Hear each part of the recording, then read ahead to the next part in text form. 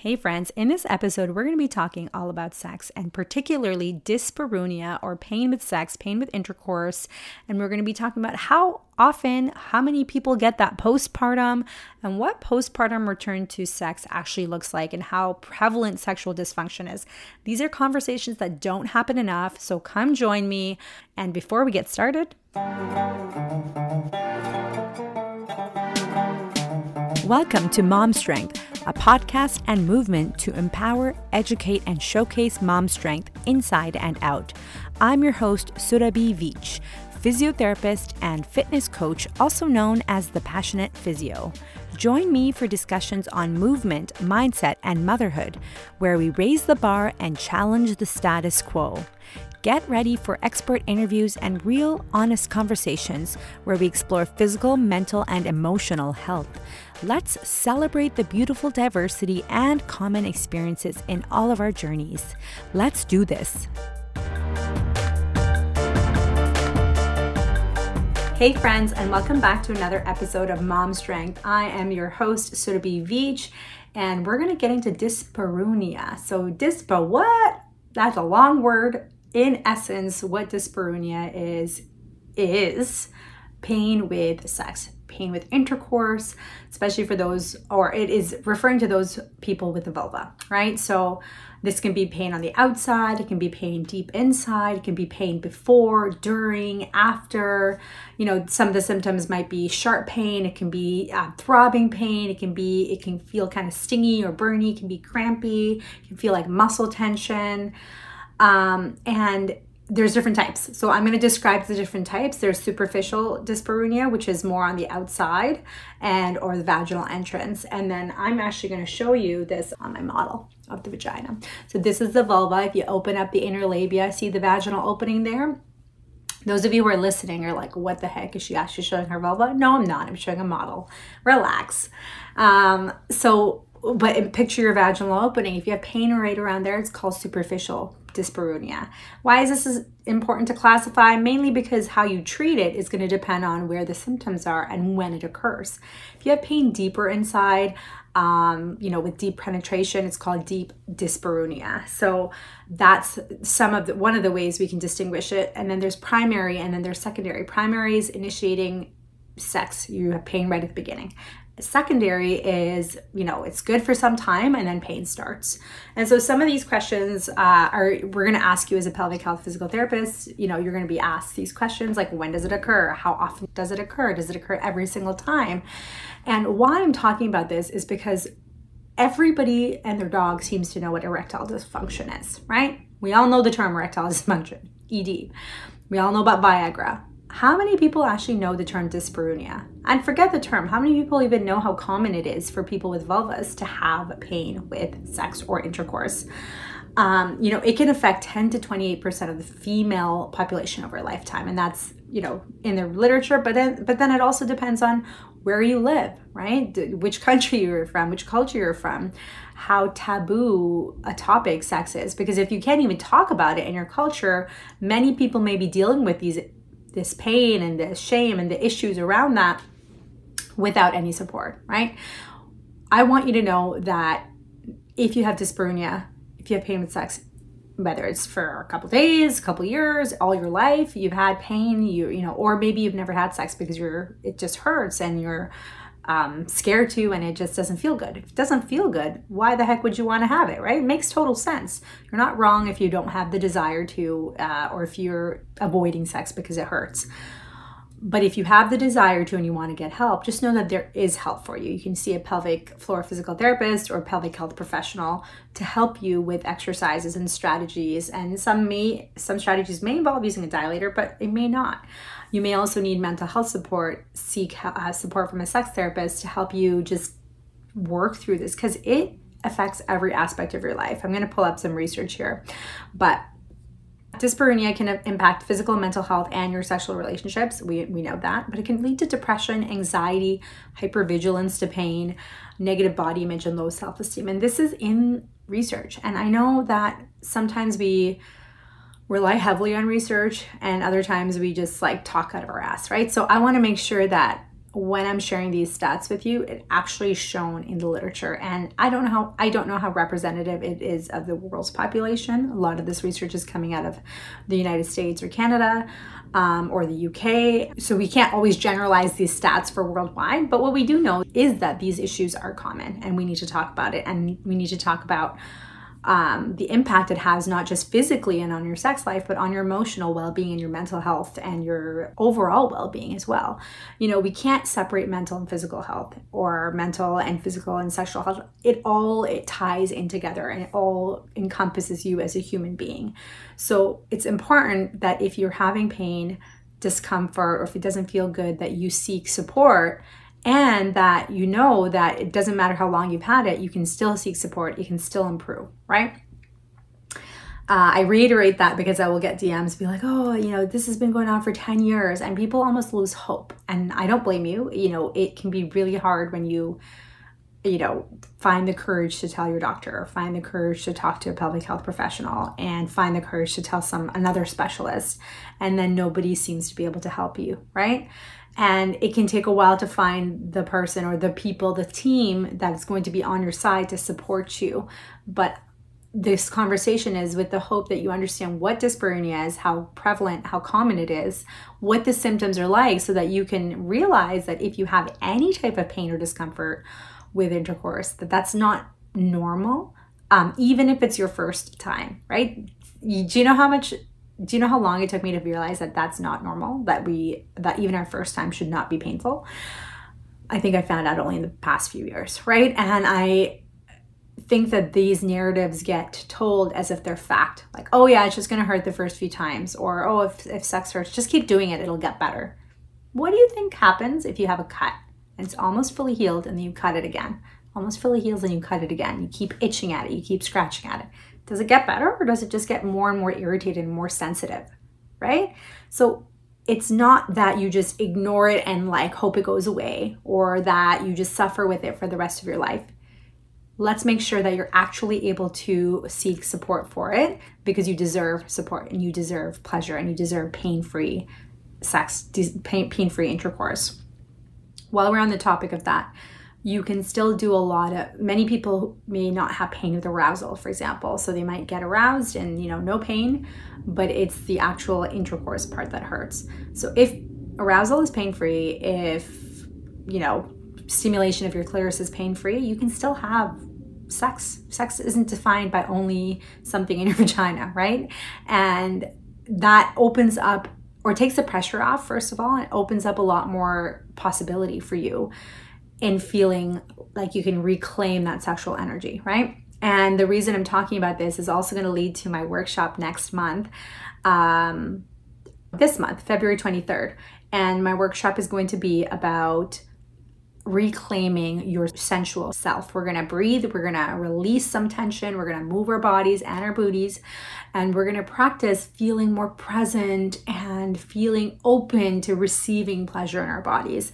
This is for anyone who is a stressed out mom who feels like you're constantly thinking about your to-do list. This is for anyone who's had any pain down there, or trauma, or a history of trauma, or people who are chronically stressed, anxious. Maybe you're dealing with some mental health issues. For people who just want to step back into their bodies and take ownership over it. Or people just are like, hey, I'm here for the pleasure.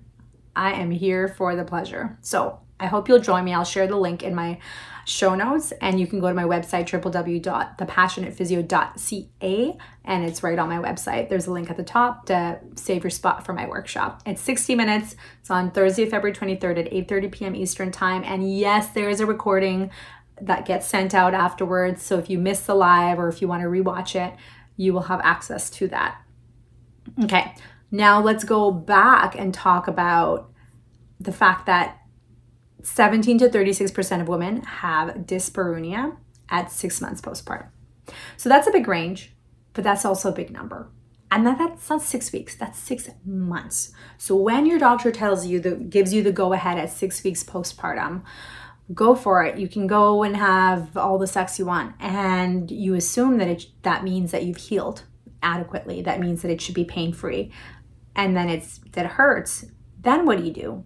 right? A lot of people don't even know that they can go tell their doctors that actually this hurts. And if you have a doctor who's like, haha, just drink a glass of wine and relax, it'll get better, go find a new doctor, because that's highly disrespectful, and that would be that advice would never be given to a man with any type of health issues, right? So we need to stop allowing our health issues to be dismissed. And I know that that's not a privilege everybody has, depending on where you live, how much access to medical care you have, or good medical care. But the other thing is reach out to a pelvic health physio. I work virtually. There are many of us who work virtually. I have in my Instagram link in bio and through my website, I have a melanated pelvic physical therapy directory linked. It was started by Dr. Janelle Howell, who's a pelvic physical therapist based out of Chicago. And both of us actually works fully virtually now because it's very effective, and we find it actually more effective in many ways than in-person care. And for some people, they do need in-person support, so you can combine virtual and in-person, or you can just see someone in person or just see someone virtually. It really depends on your preferences, your comfort level, and what works and what fits in your lifestyle, right? Okay, let's go back to dyspareunia. Let's talk about postpartum. Postpartum, there's a worsening of all sexual domains. So that's dyspareunia, lack of vaginal lubrication, especially more common if you're breastfeeding, difficulty to reach orgasm, vaginal bleeding or irritation after sex. And this can be even more common in people who've had any type of deep or superficial scarring, tearing, but it can still be if you haven't had any tears. There's so many reasons. The tissues are a little bit more sensitive. If you have inadequate lubrication. Another thing that happens postpartum is loss of sexual desire. And now anyone who has had a kid is like, well, that's obvious, you know? And there are many reasons to this. And one of the things that I do want to say is it's not common for everybody, right? There are some people whose desires are just as good, if not better. But there are many people who have worse desire. Like mine was a lot worse, pretty much non-existent.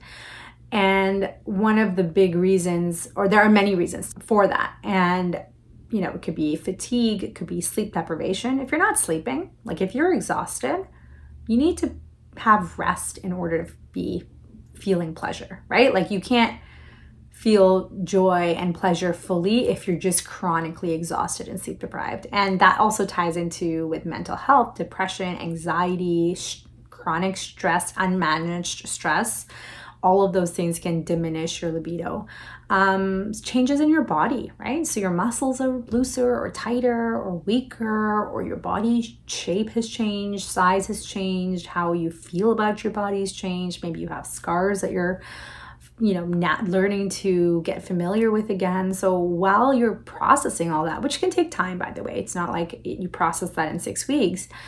As you're processing that, your libido might be impaired, right? And another huge issue is just depending on the baby you have. Was your baby in the NICU? Is your baby having feeding issues? Is your baby struggling to breathe? There's so many things that can impact your mental health, which then affects your desire and your arousal and your libido.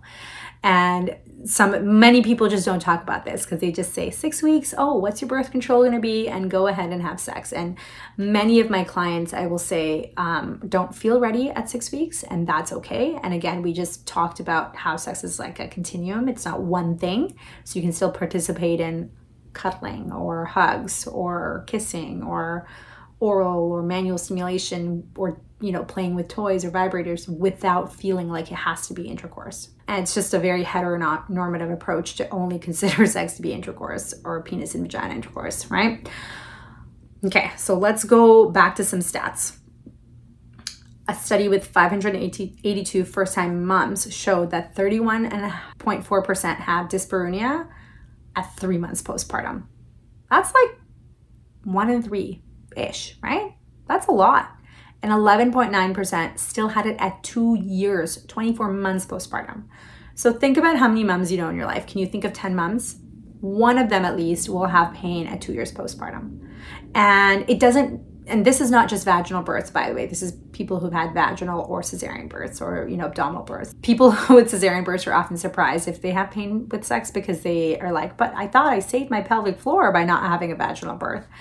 But it's the pregnancy itself and everything else, like the dehydration from not drinking enough water, the lack of lubrication from breastfeeding and being postpartum and sleep deprived, and everything that affects, you know, you is going to affect you regardless of which type of birth that you have. The only exception is, of course, with a vaginal birth, you might have more tearing or stitches or localized scar tissue, which you may not have with a cesarean birth.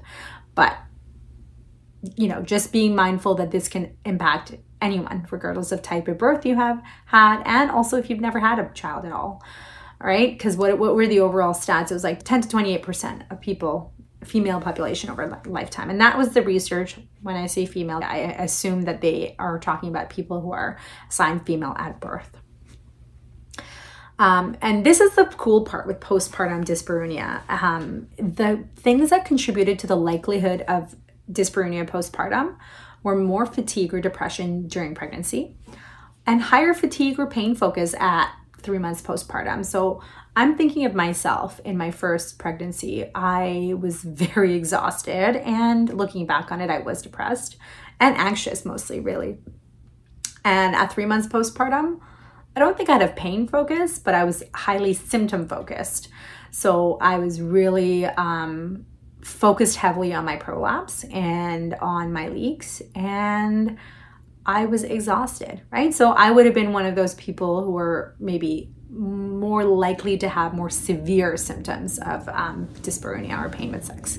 But here's the catch. Here's some of the things that did not contribute to more severe symptoms. So you might still have symptoms, but they won't be as severe just because of these issues, right? So if you've had chronic pain before or prior pain with sex, it doesn't mean that it's gonna be worse now. If you had an epidural, or if you had an induction or episiotomy or perineal tears, it doesn't mean it's going to be worse. If you, regardless of mode of delivery, we talked about that, C-section, vaginal birth, does not mean it's going to be worse with one or the other. If you're breastfeeding, doesn't mean it's going to be worse. Breastfeeding, while it does impact your estrogen levels and can affect your lubrication, it doesn't necessarily mean that that's going to guarantee pain, because with adequate arousal and lubrication, like external lubrication, that should, quote unquote, solve that problem, right? And then the other thing that didn't impact whether or not somebody had pain with sex postpartum, is whether they had a new pregnancy during that postpartum period. So if you had another pregnancy in that first 24 months postpartum, it doesn't mean that you're more likely to have pain either, right? So those are some things that are good to know, because some people will say, oh, just have a C-section and that will prevent the pain, right? Or get this or get that. And it doesn't actually. The research anyways, right now, that the research is not showing that that's true. Despite the significant impact, right, on a person's life, women's sexual function is rarely discussed postpartum, besides the all clear at 6 weeks. And that's why I wanted to have this conversation today, because when we don't even talk about or ask questions, sometimes people don't even know that they're allowed to talk about it. So here's an example. In my intake form for my one-to-one clients, I ask, how's your mental health? And it opens up the door for more conversation during our initial assessment. Not because I'm a mental health practitioner, mind you, but because I can make the referral, and because also the person is like, oh, I wonder why this person's asking me about my mental health. And they start to clue in themselves that, guess what, this might relate. Versus if you never asked about your mental health or your sexual health. I've actually added that question in as well. I didn't have that before, but it just allows people to tell you about what is going on. And sometimes you have to actually explicitly ask those questions. The next thing that I want to talk about is the fact that if you're not ready at 6 weeks postpartum, you do not have to have sex. You do not have to do anything when you're not ready. Communication with your partner or partners is very important. When we talk about sex, it's a relationship between you and yourself. There's a sexual relationship between you and yourself. There's a sexual relationship between you and your partners. And anytime there's a relationship, it's not just for you to do your exercises before sex, or it's for you to do all the work because you're the postpartum person. Guess what? The person who hasn't had the baby, who isn't postpartum, it's just as much their work, because they are now having a relationship with a different body physically, and a different body mentally, a different body emotionally. So you have to get to know each other again. And this is something that I feel like postpartum, we didn't put any effort into that. We're so busy taking care of our kids, and time just ticks by, and you don't really invest in that, like that open communication about your needs and your desires and your wants. And that's something that, for those of you who are earlier postpartum, learn from my mistakes, and just have those open conversations, right? In a study of 421 postpartum folks, 31.6% returned to sex at 6 weeks after childbirth. And this was a study in Ethiopia. So maybe there's a more sex positive community there. I don't know. Like I said, all these studies, we can't always extrapolate the data and the stats worldwide. So depending on where you're listening from, you might say, oh, that's a low number. Or I actually read that and I said, wow, that's actually a higher number than I thought, like 1 in 3-ish, right, people? But then what about the other 2/3, right? So if you are not in the 1 in 3 and you're the majority of the population who doesn't return at 6 weeks, don't feel bad. And don't feel bad if you do return either. Don't feel like, oh my gosh, I'm some like sex addict. You're not. You're just a normal human being. And each person has their own innate level of desires and arousal levels and whatnot, and needs, right? But I find that a lot of people hold shame for not getting back to it. And so even when I ask the question, like, how does sex feel? Have you returned to any kind of sexual activity? People will sometimes be embarrassed and be like, no. And I'm like, don't be embarrassed. Like, it takes a while. Give it 6 months. Give it however long it needs, right? 89% of women resume sexual activity within 6 months of giving birth. That's a different study, right? So 89%. So give it 6 months. Chances are by then, and still there's 11% that don't. So don't feel like you have to do anything any one way. It's all about you, your individual body, and what is going to work best for you. It's not a race. And you're not wrong, you're not right, you're not weird, you're not abnormal. There is a lot of sleep deprivation, exhaustion, feeling touched out, relationship dynamic changes. If you have multiple children, even just the actual fact that you might have a child in your bed, sleeping in your bed, co-sleeping, like maybe you just don't have any space or feel like you don't have any privacy or time. And then you're also learning a lot of new stuff. You're learning about a new human you're caring for if you have a live child. And you are also learning about your own body and your own body's changes. You may be navigating a loss. There's a lot of things, right? So don't feel like, wow, life is the same as before, so sex should be the same as before. It will change. Most of the time it will change. And it might change for many people, actually it changes for the better, because it forces them to deal with some of the nagging issues that they may have had before. Like, oh, I had minor pain, but it wasn't that bad, so I never got help. But now maybe it's a bigger deal, so you're actually getting the help that you need for your pelvic floor and for your core and your glutes and everything else around it. So here's this other thing. On top of all that, sexual dysfunction prevalence, so this is not specifically pain with sex, but just sexual dysfunction, prevalence rates vary from 41 to 83% at 2 to 3 months postpartum. Like, that is a very high number. That's almost half to 3/4 or more, right? And that's at 2 to 3 months postpartum. So if you are a professional working with folks, whether you're a fitness pro, a medical doctor, a physio, pelvic physio, mental health professional, like, ask these questions, not because you're necessarily going to treat it yourself, but so you can make that referral and help that person feel like, wow, I'm not alone, right? I'm not alone in this, because there's nothing worse than feeling like you're the only one dealing with these issues. And get this, at 6 months postpartum, the prevalence can be 64%. So it's still really, really high. The pre-pregnancy levels of sexual dysfunction were 38%. So even at 6 months postpartum, 64% on average can have sexual dysfunction. So take home message, you do not have to have sex at 6 weeks postpartum. Sex does not have to be defined by intercourse. If you have pain with sex, you do not have to deal with it for the rest of your life. You can get help. Even if it's been a long time, even if you've seen a bunch of professionals, please don't lose hope. No matter where or when or how long you've had it, It's not something you have to put up with, and you deserve pleasure. You deserve pleasure. And the best person to give you pleasure is yourself. And in the next solo episode I'm going to be talking about some of the aspects that help you maximize your pleasure and your orgasms. And so stay tuned. But I hope that this episode on dyspareunia and pain with sex just helped you discover a little bit more about it and feel not so alone in wherever you are in your postpartum journey.